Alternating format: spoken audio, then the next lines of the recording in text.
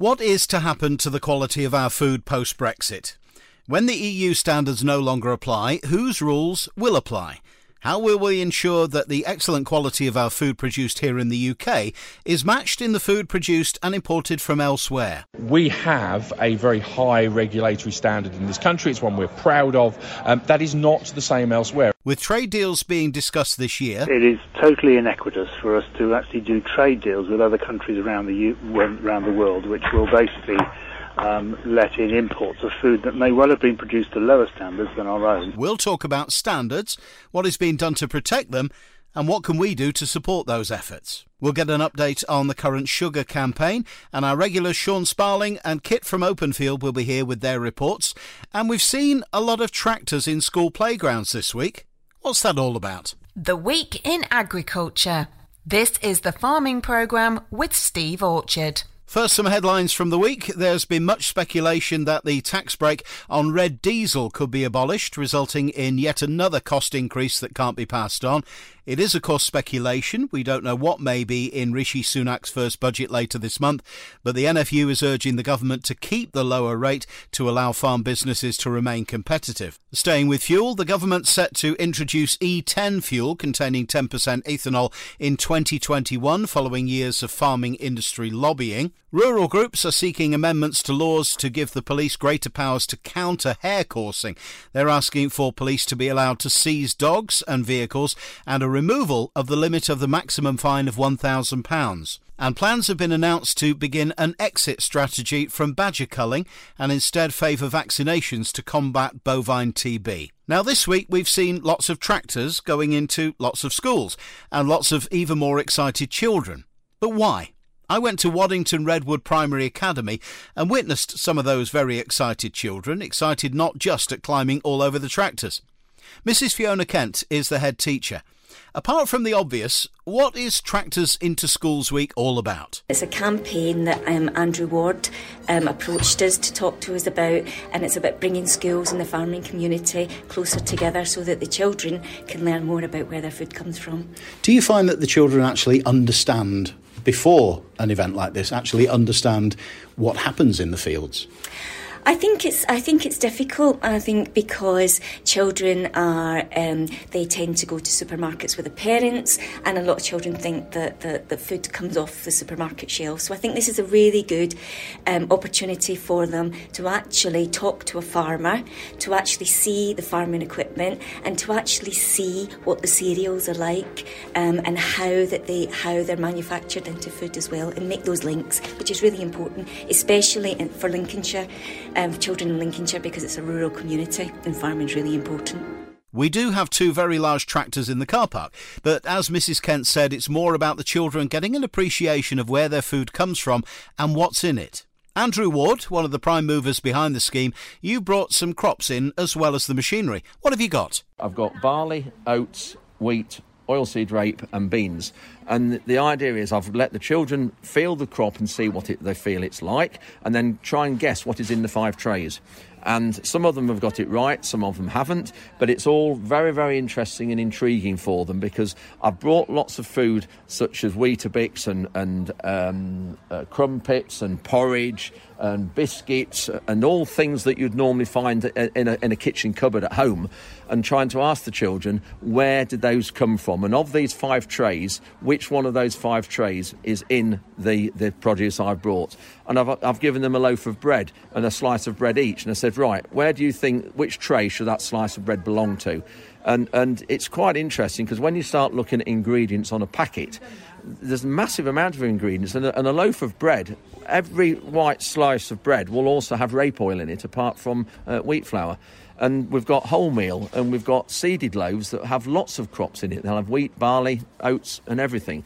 So the children really are very engaged with this, and now the idea is that they can go home and that they can see when their parents are cooking food, and when they're accompanying their parents on a supermarket tour, buying food, they can see what they're buying, and hopefully have an influence and help the parents buy it. Because this is the big thing we've got, is starting at the bottom and educating children as to when they drive past a field and see something growing, what is in that field, and how does that food get from that field to the supermarket to the plate.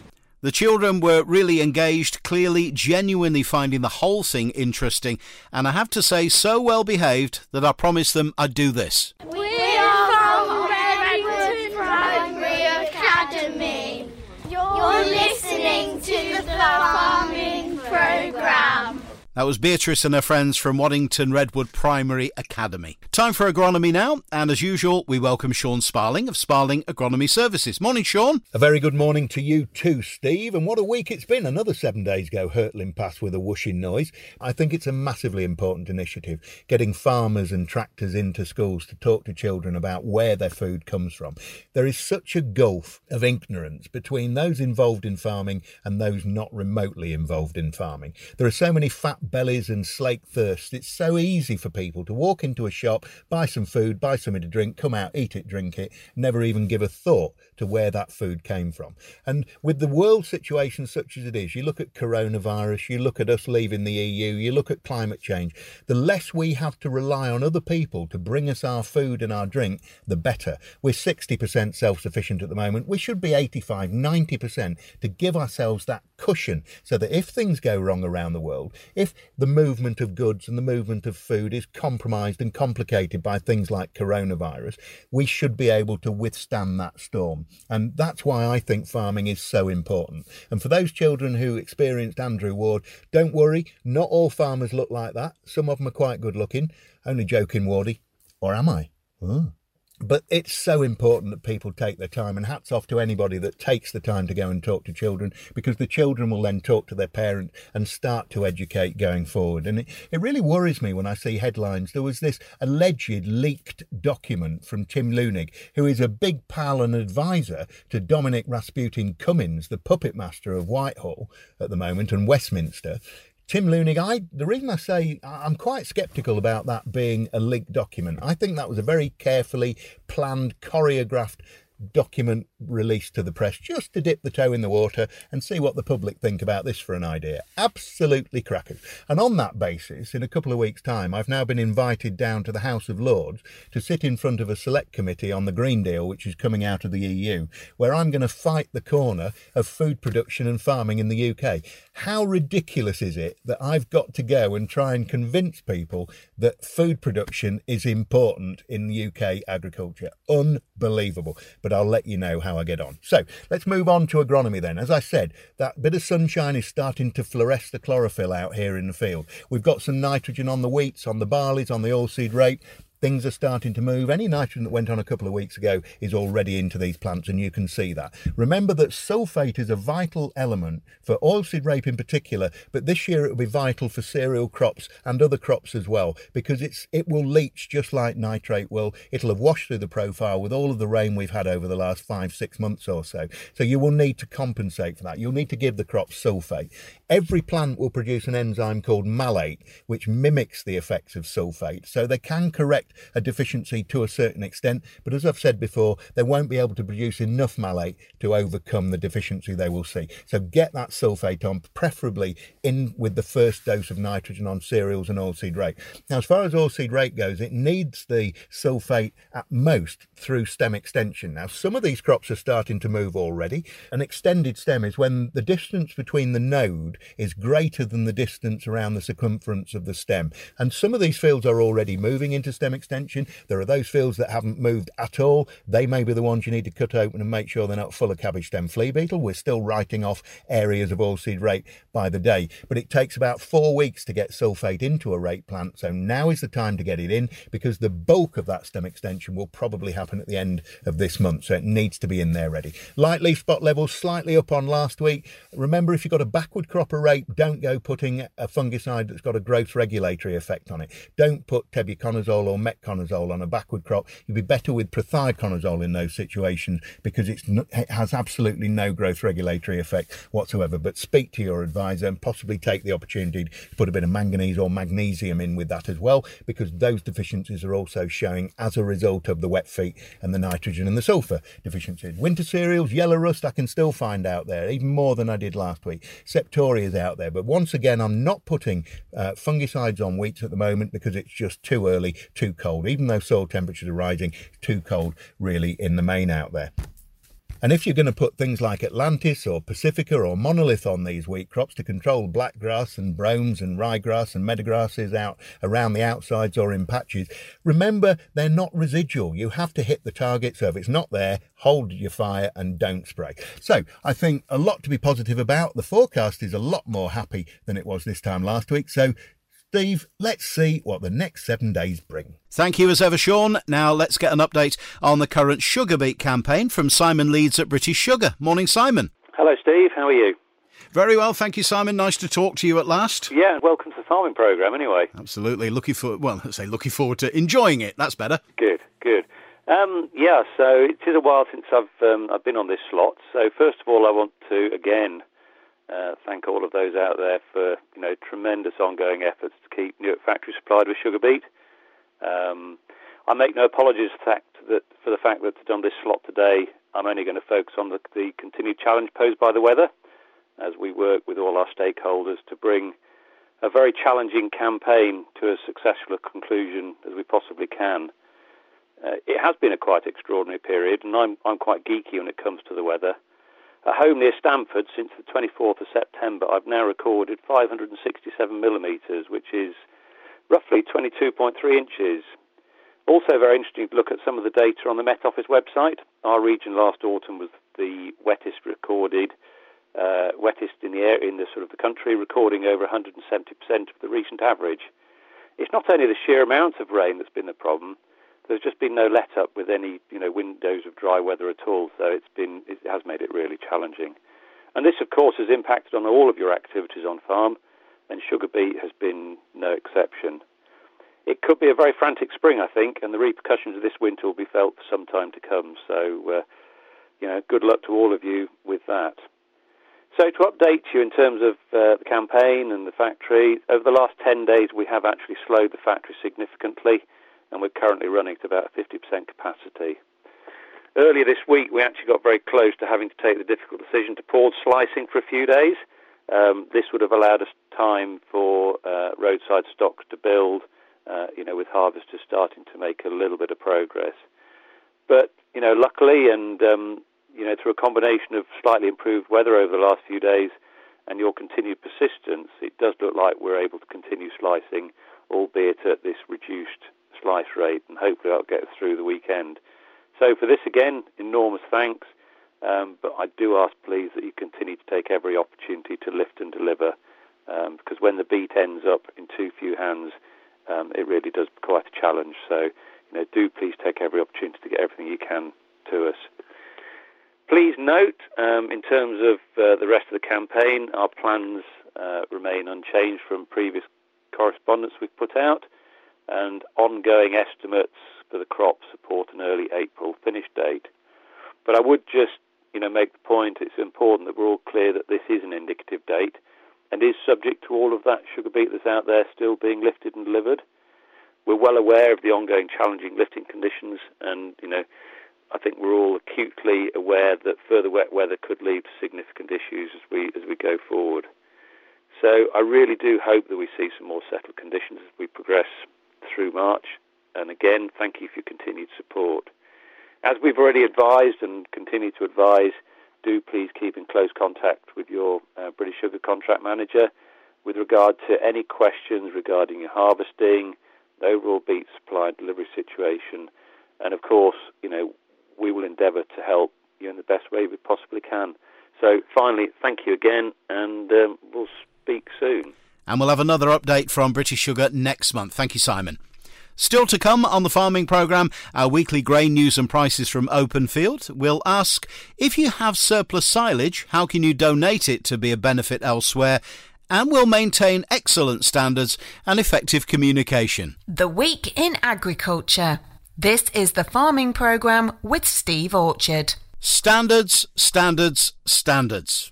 There's a real concern amongst the farming community that come the end of the year, when the EU rules no longer apply, what standards will apply to food produced outside the UK? And will trade deals being done in the aftermath of Brexit insist on the same high standards applying in the UK? The fear is that they won't. We're with the NFU's Simon Fisher and Stuart Roberts. And before we talk standards, Stuart, firstly, I talked earlier in the programme about the excellent Tractors into Schools scheme and the need for a more positive message to get out there. What's the message? Is it positive? Have we got a tale to tell? Absolutely. I believe we've got the best story of any part of the economy to tell. So what do we actually do? We produce food to some of the highest standards in the world. We deliver some of the most and create and maintain some of the most iconic landscapes in the world. The environment, the water story, the fact that, we are absolutely critical components in how we move water, store water, going forward. So absolutely, I think we are a very positive industry. We've got a positive story to tell. And look, there's challenges. Certainly at the moment, some of the politics around future trade deals, what that may do in terms of our standards, protecting our standards. Certainly right at this moment, big discussions about future consumer trends and protein in particular. But look, we produce some of the best food in the world to some of the best standards, and we've just got to be the advocates for telling that story. So what are the problems with standards from imports from abroad? Well, look, the real issue here is about we have a very high regulatory standard in this country. It's one we're proud of. That is not the same elsewhere. And it's very simple. We do not believe we should be bringing in product into this country that it would be illegal for me as a British farmer to produce here. Simon Fisher, what's your concern around the trade deals that are being negotiated probably as we speak? So our food standards are some of the highest in the world. And it is totally inequitous for us to actually do trade deals with other countries around the world, which will basically let in imports of food that may well have been produced to lower standards than our own, or than is expected of us, and actually undercutting British farmers with what I call inferior imports like this, produced to illegal standards, is morally wrong. And it's like tying our hands behind the back while saying, to the Americans, bring it on in, come on, let's have it. And it might be all right for the consumer at the end of the day, but actually it does our farming industry no good at all. Would the net result of this not benefit consumers in terms of lower prices? It might well be that they are brought in as cheaper, and that might be the promise of the government. I mean, governments always take due care and attention with the price of food. Most government ministers will think back to the reason why the French had a revolution 200 odd years ago, and that was because of the price of food and people were starving. So food actually does have some bearing on national governments and the policies they make. So it's actually quite important, though, that if we've got high standards, then we maintain those and we don't just undercut our guys in the meantime, because at the end of the day, we'll happily compete on a world stage, but not when we've got our hands tied behind our back. Stuart, the NFU's organising a rally in London later this month. Why? The main purpose of the rally is to go down to Westminster and positively talk about our high standards. This is not a militant demonstration. This is very much about giving a platform to farmers, but to others. So talking to consumer organisations, so people from which, for example, environmental organisations. The other day, we had 60 non-government organisations in the environment sector sign a letter alongside the NFU about making sure government protect our standards. So therefore it's about bringing together that range of stakeholders, and I'm sure we'll see plenty of Lincolnshire farmers down there as well. I'm sure you will. And is it just farmers or allied trades, public?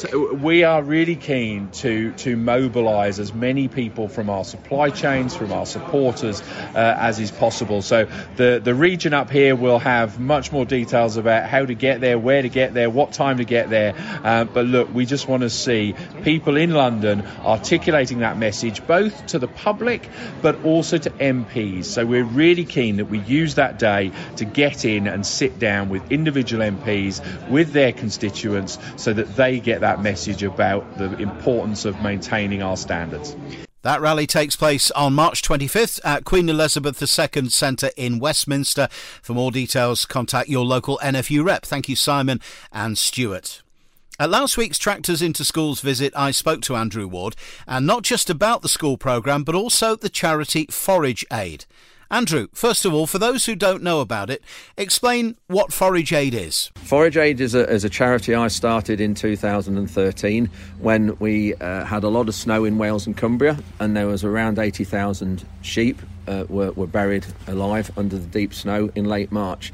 And I generated or donated my own silage and haylage that I'd got left over from selling to horse people locally. And that year it took off because of social media, because of Links FM's help, and the media generally really were very, very good. Farmers Weekly, the One Show helped promote it. I did a feature with them, and gradually it became very well known. And what we're doing now is we are looking at all we do really is helping farmers who've suffered after an extreme weather event. And this is the problem we've now got, is that livestock farming is very, very tough. Even in a good time, it's tough. And so what we're doing is we are helping farmers, and we're there if they've suffered after an extreme weather event. So after Cumbria and Wales, when in 2013, we helped in the Somerset floods. We then helped in 2016 at Storm Desmond in Cumbria. And then latterly, obviously, the last year we've been helping since July in Richmond when they had the floods up in the Yorkshire Dales, and also we've been helping recently after the floods in November. We've been helping in Matlock and Doncaster as well. And so we are really there to help the livestock farmers who really do have a tough time at the best of times. And is there anything that other farmers who are perhaps not involved in this directly can do to help? We are always looking for donations. We are looking at the moment for some more donations of silage at the moment. But we are really just at the moment, we've delivered a lot of loads up to now. We've delivered probably 35 loads up to now in these areas, and that's all free. So the farmers donate it completely free. So it's farmers who are not affected by the weather, and mainly arable farmers, will donate it to us, and then we're sort of a matchmaking service, if you like. And if a farmer has got something that they can donate, how would they get in touch with you? If they go on our website, go on Forage Aid website, and we have a dedicated area in there where we can log all donations, and it'll ask questions such as can they load with a forklift, can they get lorries in the yard, and all those sorts of things that we need to know. But go on the website and then donate through there. But we are working very closely now with other charities. We've just been accepted into Farming Help, which is the umbrella organisation that sits above RABI, FCN and Prince's Countryside Fund and Addington. So we're now in partly with those, so it's great to be amongst the big boys, if you like, and we're now part of that organisation, which is great. It just shows where we've come from and where we're sort of heading to. So with lots of ambition, we work very closely with the charities and helping support not just forage, we're also sort of starting support now in wellbeing and the usual sort of things that we're having problems with. Excellent. Thank you, Andrew. The website address? The website is forageaid.co.uk. Now to our weekly look at the markets with Kit Dickinson from Openfield. Morning, Kit. Good morning, Steve. In the news this week was an update that we could be changing petrol in the UK to 5% more ethanol, and this could happen early next year. The logic would say that the boost in ENSIS would mothball Vivergo, which had been campaigning for this for a while. Does this mean that we need more wheat? Potentially, yes. Remember that currently ENSIS are using 80% imported maize and Vivergo are closed. Vivergo can't use maize, although they could use imported wheat. Although if you look at the website, it has British flags all over it, and it would be a little difficult. We could, of course, import ethanol that we need, so it's not a done deal, but I can't see that the below should be a negative effect on the UK farmer. Wet weather is being reported in France. Just 30% of the spring barley has been drilled so far. I would say, though, that I'm a little surprised that this is actually news, but maybe nobody is keeping an eye on the weather forecasts. Strategy grain numbers for the UK have been widely optimistic for several months and is now dawning on a few of the French numbers that it may be too high. The long-term direction is still all about maize. So moving on to oilseed rape this week, we have seen a volatile week with weaker sterling and Matif at the start of the week, and now this has reversed to a strengthening pound and euro. The market has widened, and as a result the buyers and sellers are further apart, meaning that we have a limited volume to trade. The long and the short is sellers are waiting for better values before pricing ex-farm grains. There has been limited news on barley this week. The market is still trading in the mid-120s for the rest of the marketing year. There have been murmurs of concern of growers who are planning to drill barley on heavy land that it may not dry out in time to get the crop in. There is little excitement in drilling spring barley in the middle to the end of April. Most maltsters have cover for barley through to the end of the season, which has meant that price movement has been in short supply. The feed bean market is still well supported by port shorts, and we are struggling to procure tonnes ex-farm as the grower holds on to their potential spring seed. There is still limited interest in the top quality human consumption beans, especially as the feed-based price has been quickly rising. The Egyptians are still buying imported beans, but with some reluctance due to the volatility in price. There is still a possibility that after the spring drilling period there could come a glut of beans to the market, if they haven't been drilled. Prices this week: feed wheat for March 147 to 149, May 148 to 150, and November new crop 158 to 160, and old crop milling premiums are currently £25. Oilseed rape currently for March sits at 319 to 321, May 322 to 324, and November 312 to 314.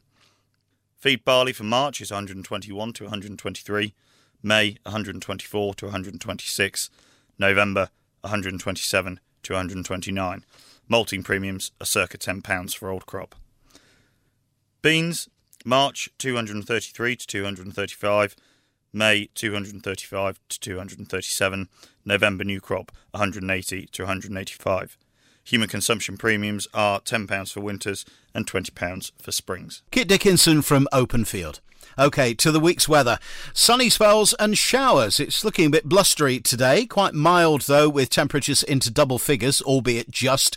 The usual prevailing winds from the southwest today. Still breezy, but mostly frost-free overnight tonight. Clouding over with another low pressure on the way, bringing an unsettled start to the week. More rain is expected, particularly Monday afternoon, staying reasonably mild though, with winds from the southwest and staying that way for the rest of the week. Speeds hovering around the upper teens, but gusting quite strongly from late Monday, at its worst on Tuesday, but staying breezy all week. A mostly dry second half to the week, mild Monday, Tuesday, but certainly colder from Wednesday, with temperatures no higher than 6 or 7 for the rest of the week.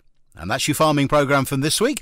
It's soon I'm going to be taking a look at diversification on farms and at succession planning. So if you've got anything to contribute to those topics, do please get in touch.